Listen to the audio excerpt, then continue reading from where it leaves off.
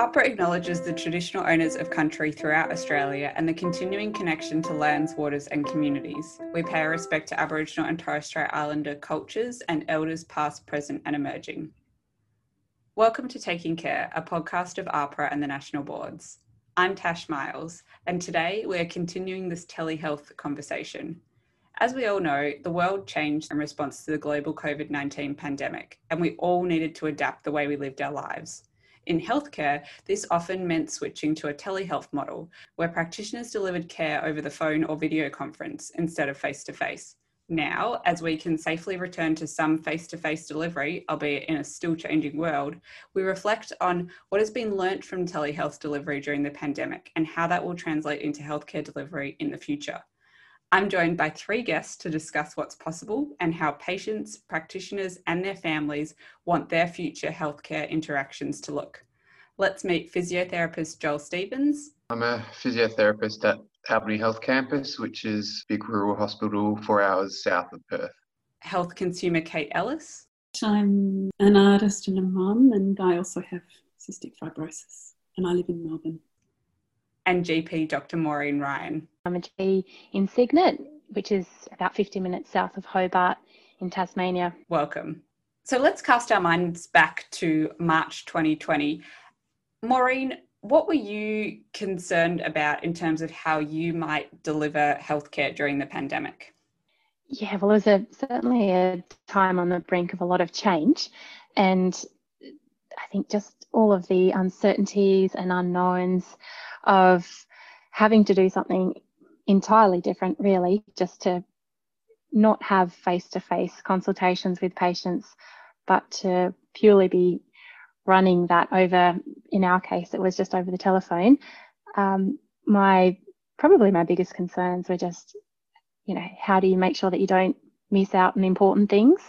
And also to what extent patients would take up that change and how they would adjust, because it's a big shift for both practitioners and patients to make a lot of adjustments to the way of communicating and getting important messages across. Reflecting back, were those fears realised? I was really surprised at the way that patients embraced telehealth. They were very grateful for the opportunity to be able to still have consultations in that way, and also to reduce their risk by having a phone consult. And my concerns for not always picking up the important things, I guess, didn't come to fruition as far as I'm aware. But yeah, that probably shifted more into just an appreciation of having face-to-face consultations and all of the non-verbal communication that happens and all the cues that you pick up when you're in the presence of a person, which are invaluable. And I'm sure, Joel, they're invaluable to you as well. Do you have any other reflections on how you felt about how you were going to do your job in a pandemic? With a physiotherapy role in our assessing, one of our big things comes through touch in our hands. So having that capacity to feel what's going on with a patient was really sort of a big unknown. How much could we gather information through just observation and discussion versus touch? And I guess with caseloads being quite variable in a hospital setting, from orthopaedic patients, which are routine and driven by the surgeon, to having complex cases with pain, it was quite a daunting experience, not knowing how that would look. I think in terms of being able to also have rapport with patients, I was also wondering how that would work, because that's quite important as well, trying to get trust, which is hard to convey over a screen. But I think that was actually one of the most surprising things in doing it over screen, is that it was actually because people were in such an isolated space, their rapport actually developed a lot easier, because it was like they were having the only interactions were with health professionals, and so they really appreciated it. So that was a real surprise. I think it actually made that space a lot easier in one sense. But yeah, definitely that was a shock. And as well with Albany, it's an older cohort. There's a lot of people over the age of 65 and 85. So I didn't think that they would be interested at all in wanting to take up a new skill, but they were all excited to try it, I think, more so than what I thought. It's interesting how many times we've had our perceptions challenged over these past months of the pandemic. Kate, as someone who's living with cystic fibrosis, I was wondering if you could talk to us about what your interactions with health practitioners was usually before the pandemic, and then how that changed and how that worked for you. Yeah, so normally I would be having an appointment at the hospital every 3 months or so if all is going well with my health. And I suppose in March 2020, I was probably feeling a fair bit of anxiety, really hoping that we would be able to do telehealth, because I think telehealth is something that has been available on and off to people with CF, but not in a reliable way. And because there are issues with cross-infection and a number of other issues, it's always, I think there's always a certain percentage, probably quite a few of us, who would really rather have access to telehealth. And so given that we often weren't able to get access, I was pretty concerned in the context of a pandemic about what would happen, because I'd been watching the figures quite closely from when the news first was emerging from China. And I think just because you have your radar, as a person with CF, you have your radar up. So, yeah, I was probably around March beginning to go from concern to just incredible gratitude, realising that there were some very wise people who were doing work behind the scenes, and that telehealth was just there was going to be a sweeping change. And so I was probably just massively relieved, actually. And was it a positive experience generally? It was really fabulous to be able to do that. And aside from doing lung function, which is always at appointments, which is always quite concerning for most people with CF because of the cross-infection issues. Really, the appointments are not very hands-on. I mean, I know that it can be different for people who are facing different issues or complexities or whatever, but for me, the communication was great, and it was just so fabulous not to be driving for over an hour to get to an appointment, paying for car parking, having organised childcare, having, asked my husband to take time off to support me. All those elements, it was just brilliant to be able to just have such easy access to my health professionals. Yeah. That's wonderful to hear. Maureen, I wonder if you have any stories or anecdotes that you could tell us about positive experiences that you've had doing telehealth over the past few months. Yeah, lots. Certainly in terms of efficiencies, and like Kate was just saying, that travel issue, it's been really great to be able to say to patients who have had appointments, say in Launceston, if we don't have even the specialist availability or capabilities for certain things in Hobart, sometimes they need to go to Launceston for it, and even just to say, well, actually, you probably don't even need that to be a face-to-face. Why don't we see if it can be telehealth? And then furthermore to say, oh, well, it's really hard to get in to see a neurologist in Hobart at the moment, but we're not limited by Tasmania now. We can think of anyone nationally because people are doing telehealth. And then internationally, I had a patient just recently who's really curious about some progressive new ideas in dementia, and they mentioned someone in America, and I said, well, they're probably doing telehealth consultations. I don't see why we can't see if that's an option of even just, it's worth looking into. So a lot of those barriers have come down, which is fantastic. We've had at our practice a lot of patients engaging just so nicely with technology in ways I hadn't imagined. Even I had one patient send email through a photograph of a lesion on their partner, and that, at first glance I said, no, we're going to have to get you seen by a surgeon for that, because it looks like a nasty cancer. And then strange things like just having a hunch when speaking to someone on the phone with something as potentially innocuous as shoulder pain, which didn't quite sound right, and we ended up getting them in and they were actually having a heart attack. So that was the kind of fear that I had going into it, but there've been quite a lot of surprises of just, I'm not sure if it's intuition or just thinking that it still is an option to obviously get patients in and examine them and do things a sort of old-fashioned way, but it has been great in many ways to be catapulted into this telehealth all of a sudden, which last year we would have said it might be in the next 5 years or so that it could be something more mainstream, but all of a sudden, just when there was a need, it's happened, and I think on the whole people have really embraced it, which has been great.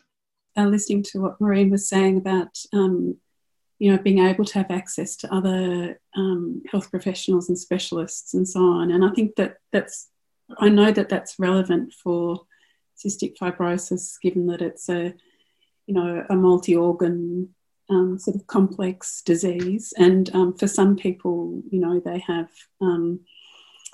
issues that arise that can be, where it's very much at the pointy end of a number of specialties. And there's somebody I know who was able to access, a specialist in Sydney via telehealth, and someone else who was able to get a second opinion in Adelaide and so on. And it's just meant that, easy access to experts that might not have, which might not have happened otherwise. The world's getting smaller. Joel, I wonder if you could talk about that kind of access to people who you're geographically displaced from, but in the sense of like practitioner communities. Have you been able to talk to colleagues online? Just before even COVID hit, I'd actually been working rurally in another place up in Geraldton, and that was just really interesting because I'd set up a stroke pathway to be able to communicate with a more central Perth, a bigger hospital that had specialist stroke services, whereas we're a generalist rehab. And that was just before when COVID hit, and we'd got to establish that telehealth process. And it was really cool seeing how that all played out, being able to use screens to watch patients. And then you translate that forward into COVID to 2020, just seeing how quickly that process of using other staff resource in Perth, which have specialty areas, and us as regional centres, people in Perth really wanted to help us out, and that was really able to be achieved very quickly with telehealth consults and staff being able to be contacted directly, and having both the face-to-face with the video conference calls, as well as just even being able to pick up a phone after those interactions over telehealth, and seeing who actually is in those spaces of specialty from a regional point of view. And that's really helpful, because we sort of feel sometimes that you can become a bit disconnected from a big hospital and you don't know whether or not you can talk to people who are higher up in those specialty areas. And it really broke down that barrier post-COVID, that everyone's in it, we're all in it together as a healthcare team, and a lot of senior staff from a physio point of view were willing to take phone calls from like junior staff and talk us through patients that were complex, definitely in different arenas. So that was really, definitely invaluable. And how much of that do you think will carry forward, as telehealth is not such a requirement from a infection control public safety perspective, but it sounds like it could really give your patients and more patients a better access to healthcare? It will definitely encourage that people who are considering moving rural to be able to feel like they can be supported and confident that they're going to get the training in a regional area, where at times that can be difficult to resource. So, for example, I actually took on a spirometry course, which spirometry is just an assessment of lung function. For example, cystic fibrosis with Kate, she has to get done regularly. So it's a really important assessment to work out how much someone can breathe in and out, basically.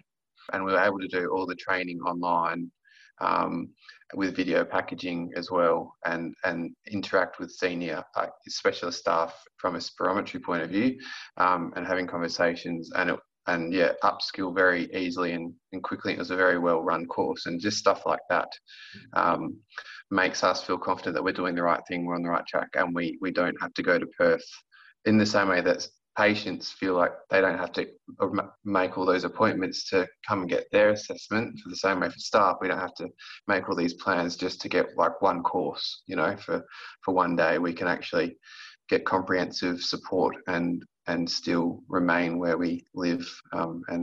So definitely gives confidence all around to give our patients the right care. Kate? I think just that the ease of that access to each other, I think, is a safety, brings an element of safety to the situation. My mind goes quite quickly to remote Indigenous communities, especially. I really hope and trust that there are opportunities presenting themselves that haven't been there before, just to improve access to Indigenous communities who might get a specialist visit once a year or every few months for certain things. So there's much less of an excuse now for that kind of thing. So hopefully, with everyone's awareness of how quickly it can happen and fairly smoothly and seamlessly, I'm just really hoping that it's being rolled out throughout the country. You're just listening to one of our many Taking Care episodes. Please do have an explore of the archives. For example, our episode on safe, competent and ethical health practitioners.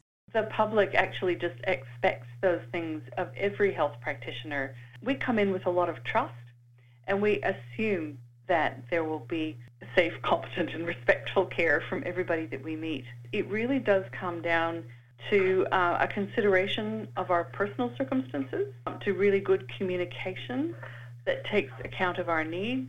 Our expectations of clinical care almost go unmentioned, in the sense that we simply expect that every practitioner will be equally competent. So please do subscribe and download some previous episodes, and let's get back to this conversation. Maureen, I wonder if you could reflect on if you've learnt anything about how your patients are behaving and responding to the pandemic, and maybe also about your own practice, if there's anything that you've learned about yourself. Yes, I've learnt lots during this big time of change. There has been, I think, globally for many reasons, a lot of anxiety, and I've noticed that in patients, and patients have become aware of that too, and that can manifest in a multitude of ways, whether it be with physical complaints or psychological complaints or some combination of the two. And people have become quite creative, I think, in understanding themselves. Maybe it's because they're spending more time kind of more a less busy time, less active and kind of must do listing. But I think people have seemingly learnt that there are ways that they can help themselves in new and creative ways. I had quite a few patients, when I was speaking with them, mentioned that they were doing a lot of online stuff, whether it be courses or their own study or even socializing, and the hit that their physical activity was taking as a result of just sitting all day looking at the screen. And it was fairly early in the piece that I decided myself, oh, I can't sit still all this time. Generally, I get up and in between patients and go and get the next one, and then we sit down, and even getting up to examine them on the bed. You know, there's a bit of movement that happens throughout my day, but I made a commitment to do a lot of standing at my computer, and also not to be staring at the screen, because it's quite a different type of exhaustion that you have after just looking at a screen all day and not looking at a person there. And I try not to look at the computer while I'm consulting as much as I can. So I'm fortunate to have a really beautiful view out from where my practice is. So I'd just be standing and, you know, talking on the phone, looking out the window and trying to, concentrate on imagining the person's situation, but not just looking at a screen and a set of notes. I got in the habit of doing, you know, some push-ups in between every phone consultation, and just trying to do something to keep the variety and the activity alive. Yeah, if I think about what I've learned from video conferencing with my colleagues, it's been that everyone who's in Tasmania has a spectacular view. We're very fortunate. I definitely agree with you, Maureen, in terms of patients being changing their awareness of themselves. I definitely had a patient. It makes me think of a patient I had who had chronic pain, which I was definitely apprehensive in wanting to do over a video consult, and they had fibromyalgia, chronic pain syndrome that occurs across multiple areas of the body. So it's a general term for pain syndrome with fatigue, which brings all its complexities. And what I did find that across the interactions with video call, other than them being actually really excited to do the video call, because it meant that they didn't have to go outside the house and around the COVID space as well, but that they got to have that one-on-one time with the therapist. But it felt like it took away that sort of natural power dynamic when a patient comes in, that when you're critiquing the way that they move or critiquing the way their lifestyle factors, just from a clinical point of view, that and I can really be that you're visualizing everything from a physio point of view, that patient then could take responsibility and ownership of the exercises, rather than it being me saying that this is exactly how it has to be done. And they actually found that they were creating their own exercises that worked for them. And so it definitely took away that natural instinct as a therapist to be like, oh no, do it this way or do it this way. And actually the patient was more empowered to actually do their own exercises, essentially. And I was actually surprised that they actually did more and more of it than, say, if I just said do these exercises, which is a big part of what we do as physios and strength prescription. So that power dynamic definitely changed in, I felt, a good way. There was more ownership on their part to develop their own awareness of their body and their movement and their way of dealing with things.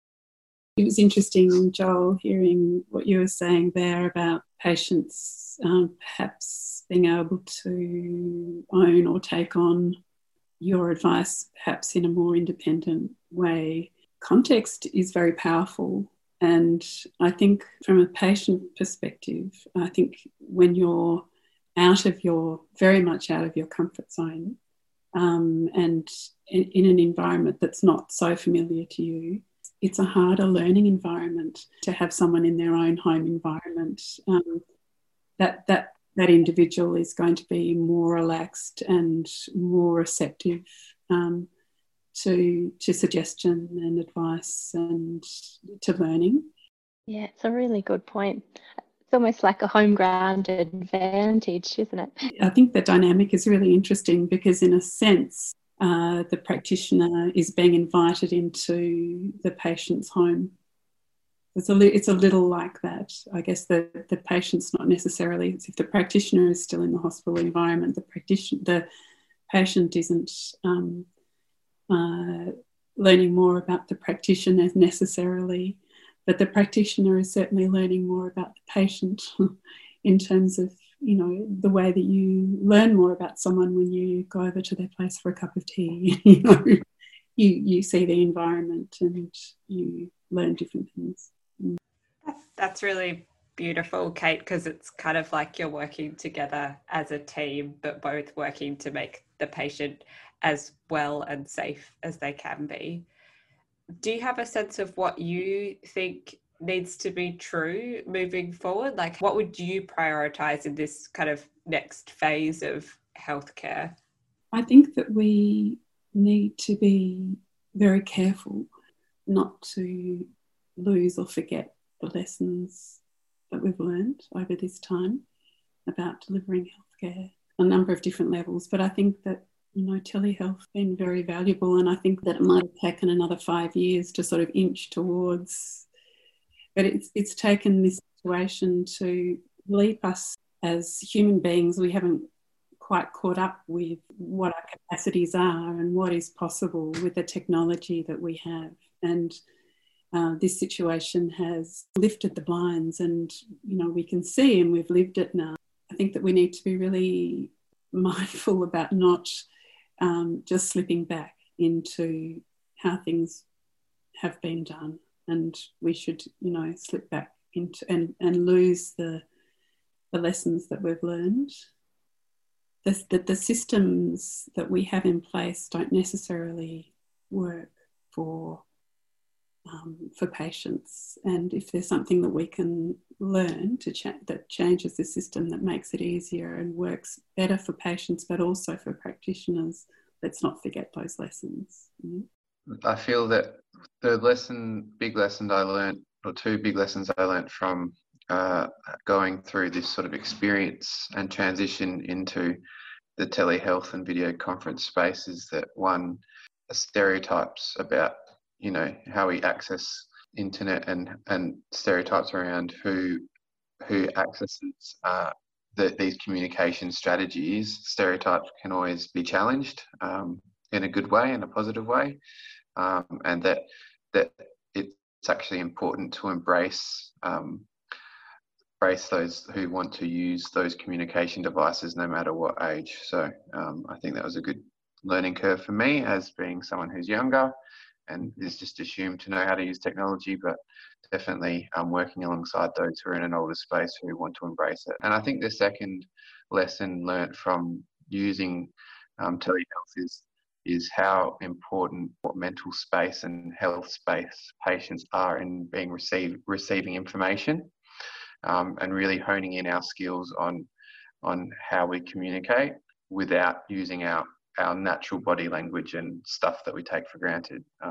Really actually focusing on the words that we use and how powerful they are to encourage positive change and positive behaviours in patients, and listening to patients and making them feel heard. So it really brought that focus on the therapeutic relationship and rapport more so, even more so than previously, when you just get patients into your own environment, as Kate put it, and makes you feel comfortable. So actually I have to make myself uncomfortable and vulnerable, because I could make mistakes, could be clunky, I could, you know, drop out in the end and not say the right words. And so I have to be sensitive to how I get viewed to the patient and how they construe that, and vice versa. So yeah, it makes me more sensitive to communication both ways. I guess it's about making sure that empathy is always at the forefront. Maureen? Kate and Joel just put it also in such a beautiful way. I completely agree with what they said, and just further agree with access being not such a barrier, and also the utilisation of technology. We needn't have such resistance, and perhaps that is just a perceived resistance, and it's not a genuine consensus that we don't need to progress in that direction. We don't need to be too fearful of technology and change, because with those things can bring about a whole new set of opportunities. Thank you, Maureen, Kate and Joel, for just a wonderful discussion and insightful commentary on the world around us as it changes and how healthcare fits into that and plays an important role. Thank you. Thank you, Tash. Thank you, Tash. Thank you for listening to this episode of Taking Care. We would love for you to spread the word and share this episode, and also subscribe to the podcast by searching for Taking Care in your favourite podcast player. See you next time.